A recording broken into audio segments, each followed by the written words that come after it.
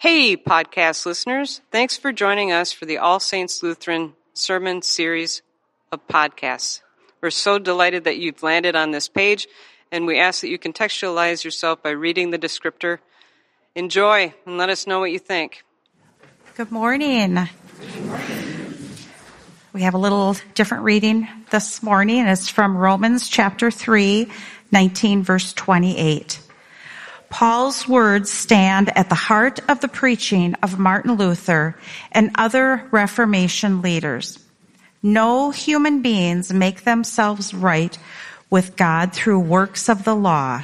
We are brought into a right relationship with God through the divine activity centered in Christ's death.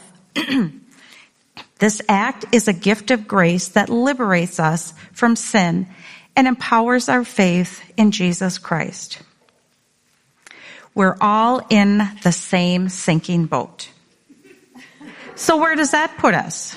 Do we Jews get a better break than the others? Not really. Basically, all of us, whether insiders or outsiders, start out in identical conditions, which is to say that we all start out as sinners. Scripture leaves no doubt about it. There's nobody living right, not even one. Nobody knows the score, nobody alert for God. They've all taken the wrong turn. They've all wandered down blind alleys. No one's living right. I can't find a single one. Their throats are gaping graves, their tongues slick as mudslides. Every word they speak is tinged with poison. They open their mouths and pollute the air. They race for the honor of Sinner of the Year, litter the land with heartbreak and ruin. Don't know the first thing about living with others. They never give God the time of day. This makes it clear, doesn't it, that whatever is written in these scriptures is not what God says about others, but to us, for whom these scriptures were addressed in the first place. And it's clear enough, isn't it, that we're sinners, every one of us, in the same sinking boat with everybody else. Our involvement with God's revelation doesn't put us right with God.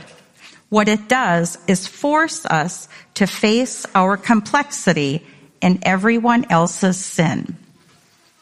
God has set things right, but in our time, something new has been added.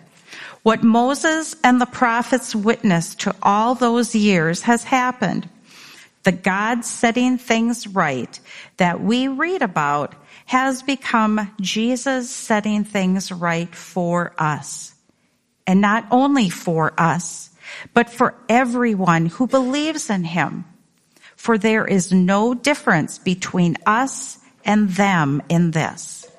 Since we've compiled this long and sorry record as sinners, both us and them, and proved that we are utterly incapable of living the glorious lives God wills for us, God did it for us. Out of sheer generosity, he put us in right standing with himself, a pure gift. He got us out of the mess we're in and restored us to where he always wanted us to be. And he did it by means of Jesus Christ. God sacrificed Jesus on the altar of the world to clear that world of sin. Having faith in him sets us in the clear. God decided on this course of action in full view of the public, to set the world in the clear with himself through the sacrifice of Jesus, finally taking care of the sins he had so patiently endured. This is not only clear, but it's now. This is current history. God sets things right. He also makes it possible for us to live in his righteousness. So where does that leave our proud Jewish insider claims and counterclaims? Canceled? Yes, canceled. What we've learned is this: God does not respond to what we do. We respond to what God does. We've finally figured it out. Our lives get in step with God and all others by letting Him set the pace, not by proudly or anxiously trying to run the parade. This is the gospel of Jesus Christ. Thanks be to God. It's okay to be a crackpot. Now, one of the things that I have learned over the last few years is that when I'm teaching pottery down at the squeaky wheel, people can't stop touching the pot. They cannot quit. So they'll throw a vessel, and then they'll fiddle with it, and they'll fiddle with it, and then what happens? It collapses. And then what do they want to do? They want to squish it down and try to make another pot out of it. And does that work? It doesn't work. Stop touching the pot.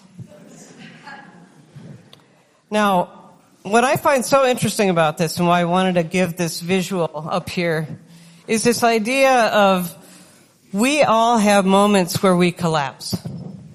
And we think that we can just make it better, shake the dust off our feet, and be like, it's all good, it's all good. And it doesn't work, does it? So, today is Reformation Sunday. Reformation Sunday. What we have to do when the pot collapses in on itself is we have to actually take it off and slap it on some plaster and allow it to dry out just a little bit. So, step one, take it off the wheel, take a deep breath, let it go, let it rest. I have found that unplugging things actually helps a lot. So if you're on social media right now, or if you're watching too much news, unplugging can be a really good thing, especially with the news of the last month or so, and it's going to continue.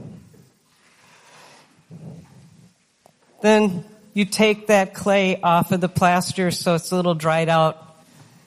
And what do? We wedge it. Wedge is the same as taking a dough ball. What do you call it? And kneading it. Right, there we go. I don't bake bread, so. You knead dough. You wedge clay. Wedging is not something that's done lightly. You actually rock with your whole body because you're moving a lot of clay. And after you wedge it for a while, all of the bubbles, the consistency is back to normal. Then you can set it back onto the wheel and reform it. Now, you could do that 1,000 times with the same piece of clay. You can do this 1,000 times in a single lifetime. It is okay to reform. It is okay to try again. It is okay to fail and to brush it off and try again. Now I'm going to use Matt as an example today. His ride failed him to get him here to play piano to set in for Karen. And I said to him, we got this. We still love you. It's okay. Now, is he going to feel bad for a little while? Yeah. But it's embarrassment. It's not humiliation. It's not shame. It's just a mishap, and things happen. Are you still singing? Yes, I'm still singing. We will always make mistakes. The church certainly isn't a perfect place. But we want to be alongside you like the Holy Spirit, the Paraclete, helping you as you reform and as you grow in faith. We don't have to go it alone. We were never meant to. We were never meant to. One last little story as you see the pot continue to spin is that there once was a woman who would fill up 2 vessels, both pots, and she would put them across her back, and every day she would go down to the river and take that fresh water and put it into these pots and then carry it back to her home.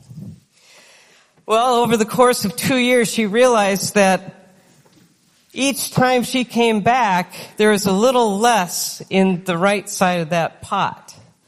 So she was getting frustrated and wondering, like, what is going on?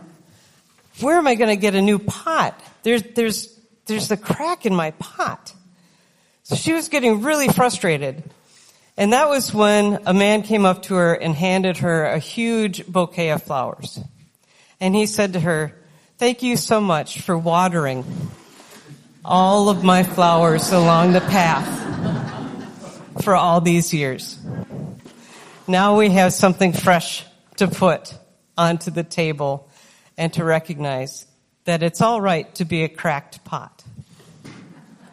Actually, that's how the light gets in. And for this, we can all say, thanks be to God.